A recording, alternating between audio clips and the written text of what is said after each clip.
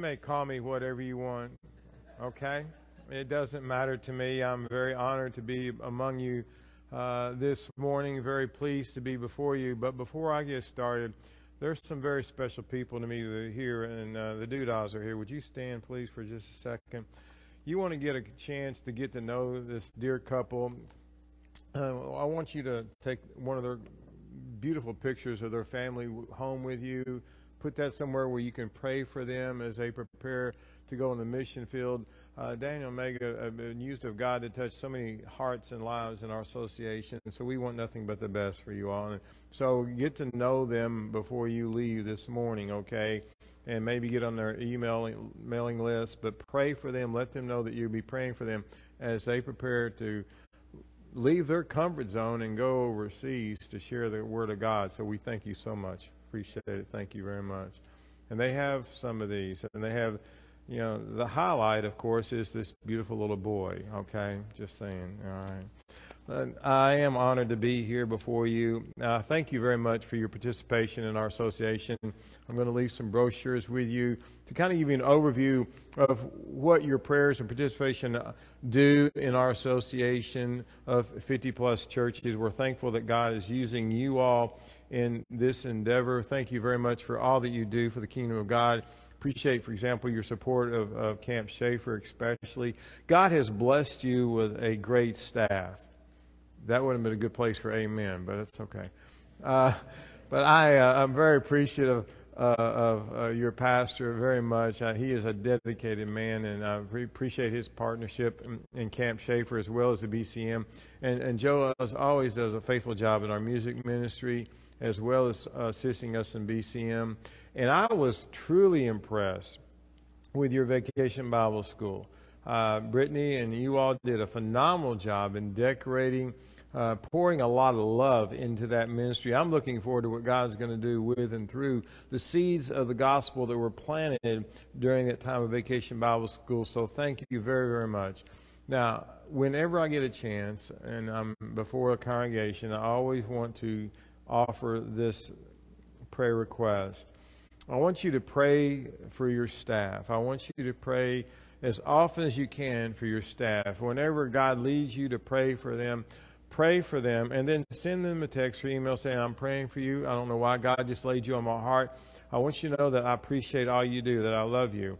Maybe, if you feel God's leading, give them a gift card, take them their favorite dessert, or take them out for just a lunch or a meal. And don't talk church. Just invest in their personal lives and see how they're doing and how their families are doing, but nothing about the church. The reason I say that is because this pandemic that we've experienced has added stress upon stress of pastors and staff. It really has. It's done a number.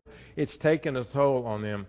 And in recent months, in our association alone, we've had a few pastors, because of all the stress that they've experienced, they have basically just resigned with no place to go. I mean, it's just that bad. And then a few others are going through some severe crisis. So please pray for your staff. Let them know you love them, appreciate them. Send Josh and his family a text. Hey, we miss you. Don't let that AMS guy come back here again, okay? But, no, whatever you want. And just let him know that you appreciate him as well as Joe and Brittany. Because they do a lot behind the scenes that you don't see. And so remember them in prayer. Now, this morning I want to speak with you about the subject of overcoming discouragement. Overcoming discouragement. Now, I want you to take your Bible and turn with you to the Old Testament, Nehemiah. Nehemiah chapter 4 is where we're going to be this morning. Nehemiah chapter 4 as we seek God's guidance and help about overcoming discouragement. But before we do that, let's talk to the Father. Lord, we do lift up Father Josh and his family. Pray, Father, for the traveling mercies, that you would refresh my brother in Christ and his family in their time of way, strengthen his heart and his life. I pray that this is a good time of vacation for them. Pray, Father, for Joe and Brittany, Lord, as they continue to serve you faithfully here. And the church, the leadership that is here, and some of them are wearing a lot of hats. And I pray, Father, that you would encourage them and strengthen their resolve. And I pray also for Megan and Daniel. I pray, Lord, that you would be preparing the hearts of the people to whom you're calling them. And I pray for the transition, Lord, that everything will go smooth during the transition time. that you, Lord, will take care of all the details. And I pray also, Father, for the harvest that will come from Vacation Bible School. Lord, as you know, this church put a lot of love, a labor of love into that special ministry. So I'm praying, Father, that you would honor their love and honor their sacrifice and bless them. And bless them as they go out and participate in the gospel every home. Lord, they're a strong church. And I pray, Father, that people will come to know the love of God through their relationships with this church. And now, Father, help us to look at Nehemiah chapter 4, and that we would hear your voice above all the other voices this day that clamor for our attention. And we pray, Father, that we will learn to apply a word or a verse or a phrase from this passage as you want us to apply it in our lives. In Christ's name, amen.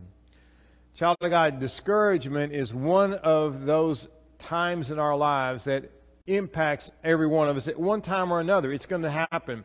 Whether we serve God here in this church as a deacon or as a small group leader or any other capacity, we know that sometimes serving God brings a sense of discouragement. In some cases, it's like it slithers in like a snake, coils up, and waits, and it bites us at the least expected time. And when it does, its venom then does what? It weakens our morale. It weakens our zeal. It weakens our passion. And when that happens, when we're in that weakened state of mind, then we're open and successful to Satan's other attacks, like lust of the flesh or pornography or pride or the mismanagement of funds. And when that happens, when we stay in that weakened state, if you please, then what happens is it impacts our family life. It impacts our family relationship. It impacts overall our Christian walk. So how do you and I overcome discouragement? We're going to glean some examples and some principles out of Nehemiah chapter 4. Nehemiah chapter 4 is going to be used of God, I hope and pray, to touch many hearts and lives this morning who are discouraged. And from Nehemiah, we're going to learn the following things. First off, we have to identify what's causing us discouragement. Why do we feel the way we feel? Then we take that cause to God in prayer, and in prayer time, we pour out our whole heart to God. And then after that, we reevaluate, we reexamine, why are we doing what we're doing? What's God wanting us to do? That's called reexamining our focus, our call of God. And then we leave that prayer time with our spiritual guard up. So let's look at the context. Now, Nehemiah, what was the cause of his discouragement? Well, his was difficult people. Your cause may be something different, but the principle's still going to apply. We recall from our Old Testament studies that Nehemiah and the Israelites, they faced their enemies. These enemies had come in and they succeeded in draining the vitality out of Nehemiah and his people. There was discouragement. So this venom was spreading throughout the Israelite people. So what were they going to do? Well, Nehemiah shows us the first thing is to overcome discouragement, we have to identify why we're discouraged. And here's what he says in verse 1 and following. Now, in his case, it was difficult people. Now, it came about when Sanballat heard that they were rebuilding the wall, he became furious and very angry and mocked the Jews. And he spoke in the presence of his brothers, the wealthy men of Samaria, and said, "What are these feeble Jews doing? Are they going to restore it for themselves? Can they offer sacrifices? Can they finish it in a day? Can they revive the stones from the dusty rubble, even the burned ones?" Now, we call that Nehemiah had a compassionate plan. He felt God had called him to go back and rebuild the city, rebuild the people's lives. He had a compassionate plan. Maybe in our ministries, we've had a compassionate plan. We felt that God's called us to do something. Therefore, it's of God. We're going to put the plan in action, and everything is going to be okay because, after all, it's for God, right? Wrong. Because, like Nehemiah experienced, there are those times when we run into opposition. There are times when we run into difficulties. Child of God, God's work never goes forward without some type of opposition, some type of hindrance. Satan's going to see to that. Satan, if you yield to do what God wants you to do this morning, before the service is over, the devil is going to give you every opportunity not to do it. He's going to do whatever he can to thwart God's plan, God's work in and for your life. Nehemiah shows us this. I mean, one of Nehemiah's main difficult people, as we read here, was Sanballat. Sanballat wasn't very happy that Nehemiah was coming back. I mean, he was not very happy at all. He probably welcomed Nehemiah back to Israel like some of us welcome allergy season this time of year. Not very pleasant. So Sanballat's not very happy. But he failed to realize a very important thing about Nehemiah and these people. He didn't understand completely God's personal interest in Nehemiah and these people. He didn't understand that the reason they had been in exile was because of their failures, their sins, their idolatries. He didn't recognize or understand that the reason they were coming back was because they had repented, and there was a renewed sense of obedience to God's people to do this. So when Nehemiah arrived in Jerusalem, as we see here, he was successful in building the morale, not just of the building, the wall, but he was successful in building the morale of his people. But Sanballat viewed him as a threat. Make no mistake about it. Nehemiah even said what Sanballat was thinking in verse 1. Notice how he describes his enemy. He's very angry, he's furious, and he's mocking. Let me ask you a question. Who's the difficult person or persons that you're dealing with right now? Who is it? Is it a coworker? Is it a family member? Is it a fellow church member? Somebody in the community? Who's the person or persons that's causing you discouragement? Well, as we see here with Nehemiah, does a situation that they're angry with us or they're mocking us, does it cause us discouragement? It can if we let it. People will only get to us if we let them get to us. People will only get to us if we let them get to us. Jonathan Edwards, in his book, Charity and Its Fruits, reminds us of what we need to do whenever we encounter opposition or difficult people. He says this: focus on Christ, not the difficult person. And that makes sense. Focus on Christ, not the difficult person. In fact, beloved, let's look at things spiritually for just a moment here. You know, every day as a Christian, we have to remember, we have to recall that we're being molded and shaped more and more in the image of our Lord Jesus Christ. And you and I know that the Lord Jesus Christ, He dealt with His share of difficult people, like, for example, the Pharisees. They slandered Him. They accused Him of all kinds of things falsely. We also know that when He was hanging on the cross, He did what? He prayed for His enemies. He said, Father, forgive them, for they know not what they do.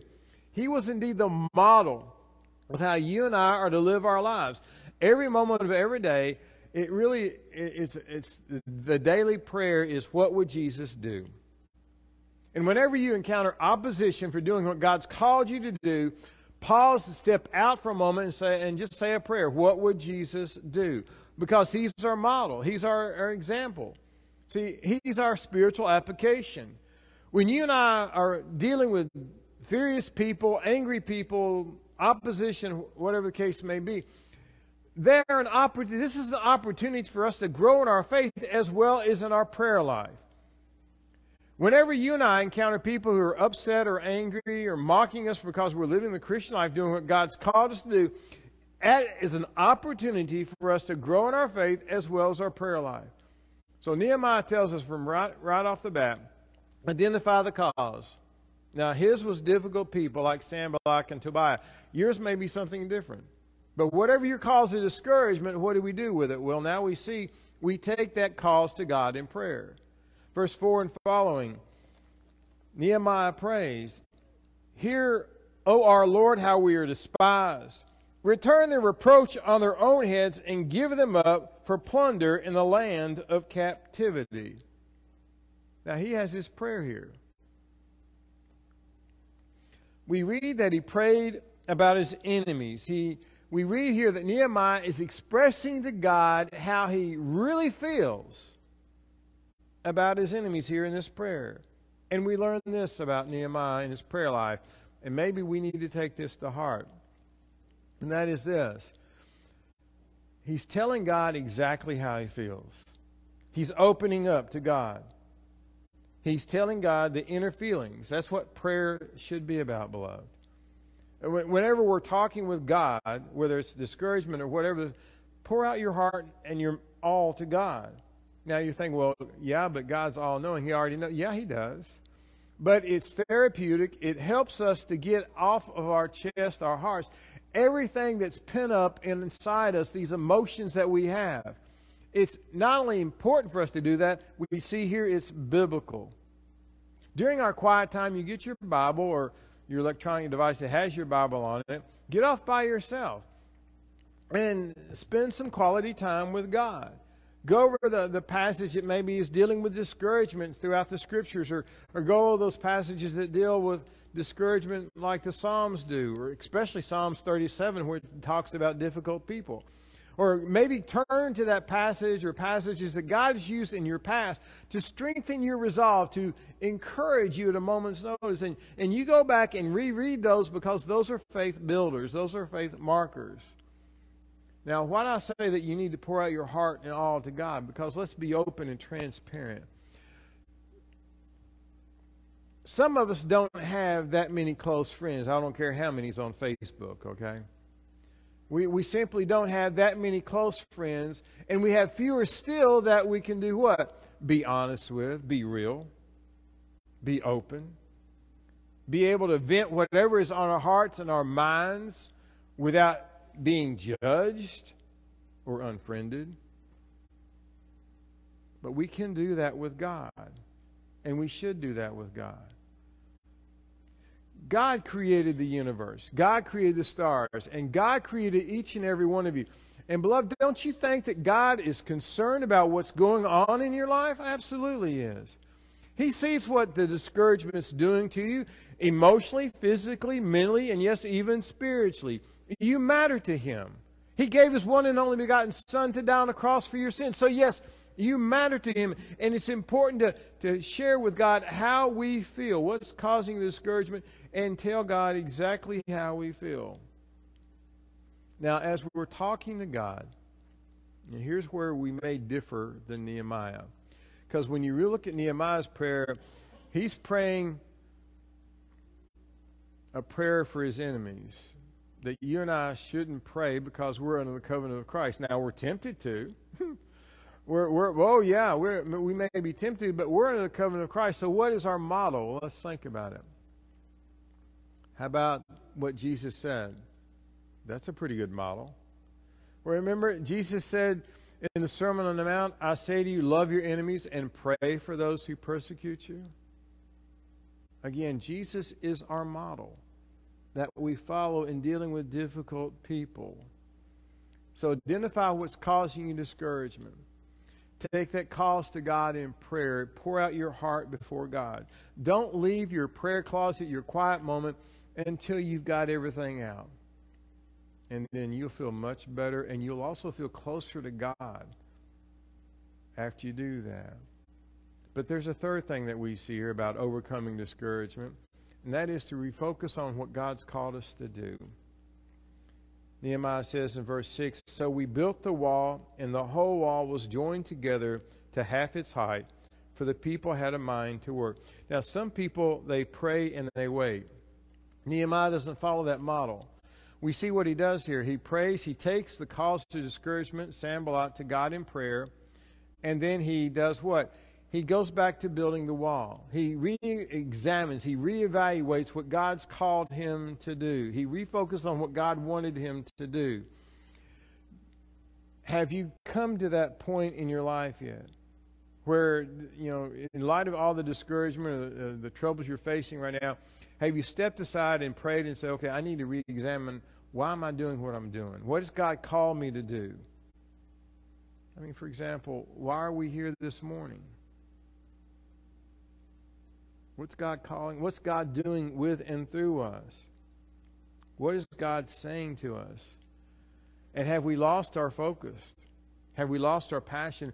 I mean, and that happens in light of the pandemic. A lot of people, a lot of beloved church members seem to have lost their passion. They really have. Because we don't see them. And that's a concern. Maybe like Nehemiah, we've tried to do what we believe God's called us to do. But there are people in our lives that have brought discouragement and have taken away the vitality. They've mocked us. Their mocking is kind of like some backseat drivers who sit back there and they love to tell us how they would drive if they were driving, or how they would do our job if they were doing our job. Or even worse, and this is the dagger, they love to criticize the way we're raising our children and grandchildren.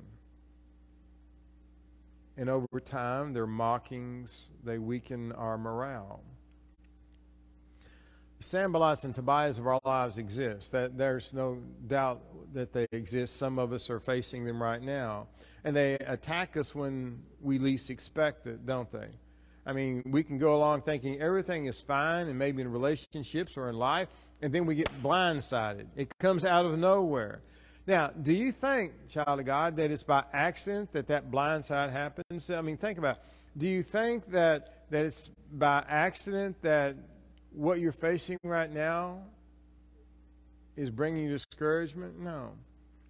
You not, child of God, need to understand something. We don't wrestle with flesh and blood. We have to look at who's behind this. We wrestle with principalities and spiritual darkness. That's who we wrestle with. Maybe this will help you to understand. So stay with me for just a second here, all right? It's all going to tie back in. Some of us have been out fishing with what we would call serious fishermen.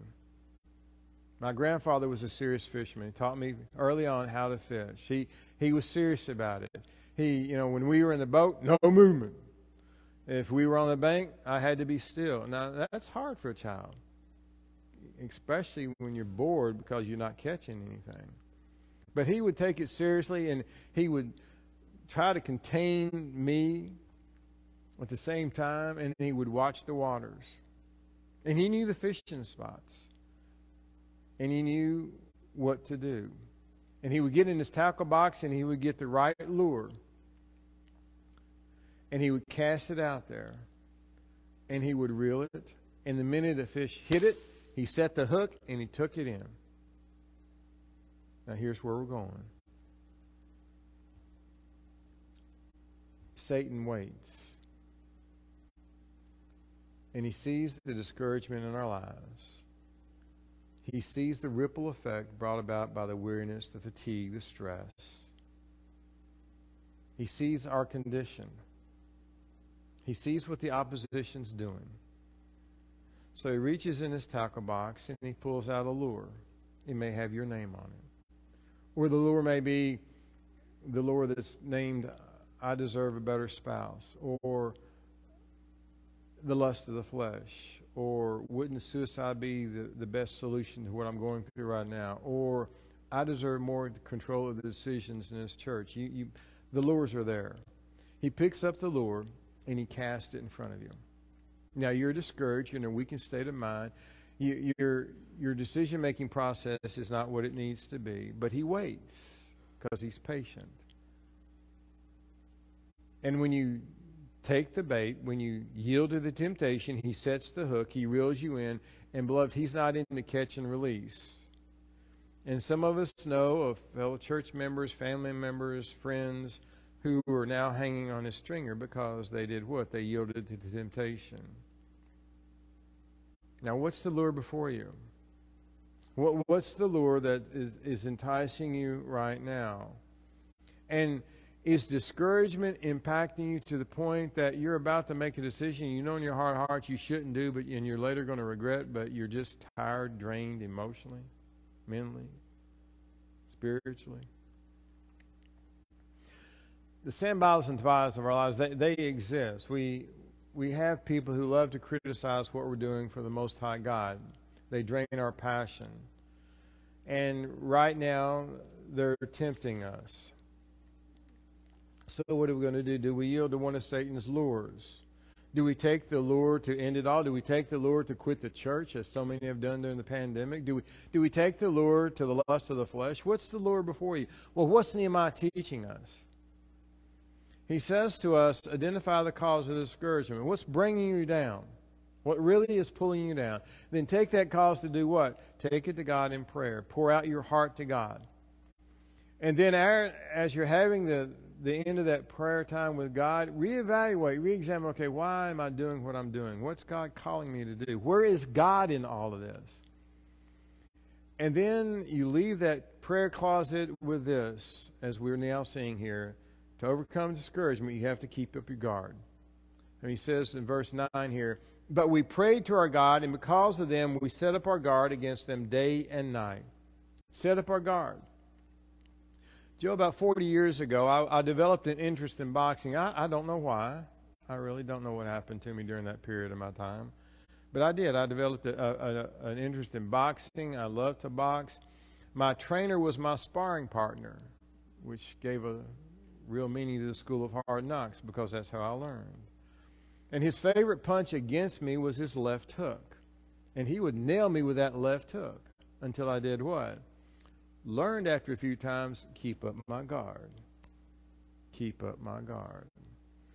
Beloved, the Sanballats and Tobiahs, the difficult people in your lives, they exist. And you do well to keep up your spiritual guard whenever you're around them, because they see you as a threat. They do what they do because you're a nuisance to their lives.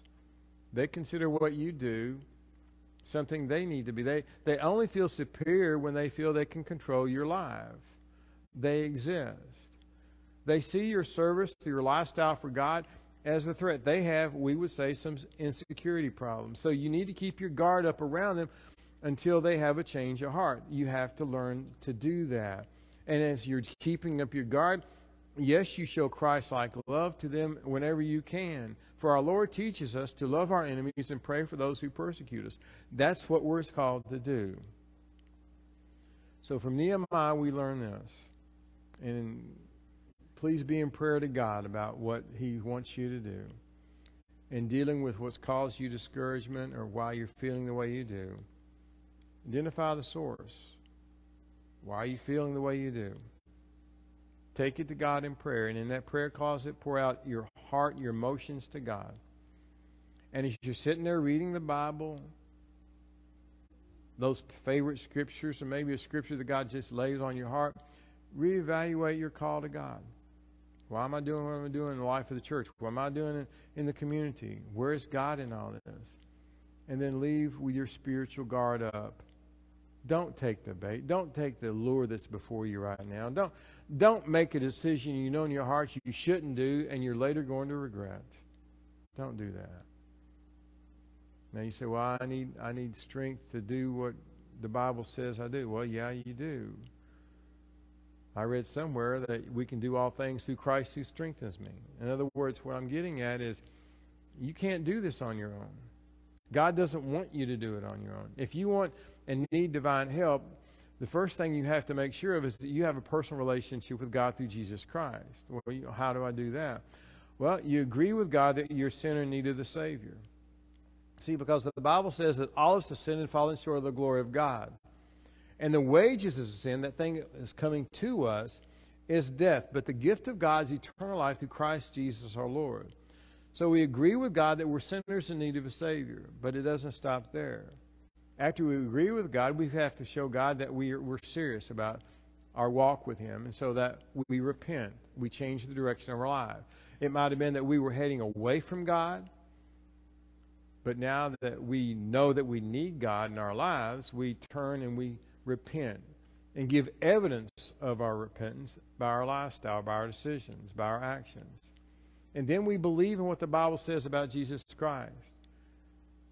We understand that God so loved you that He gave His only begotten Son, that whosoever, or everyone who believes, depending on translation, in Him will not perish, but have everlasting life. So you believe in what the Bible says about Jesus. And then you confess Him as your Lord. You confess Jesus as your Lord. If you believe in your heart that Jesus is Lord, that God raised Him from the dead, you will be saved. And when you do that, when you make that most important decision in your life, then divine help is going to be available for you to overcome discouragement, to face the difficult people in your day-to-day life.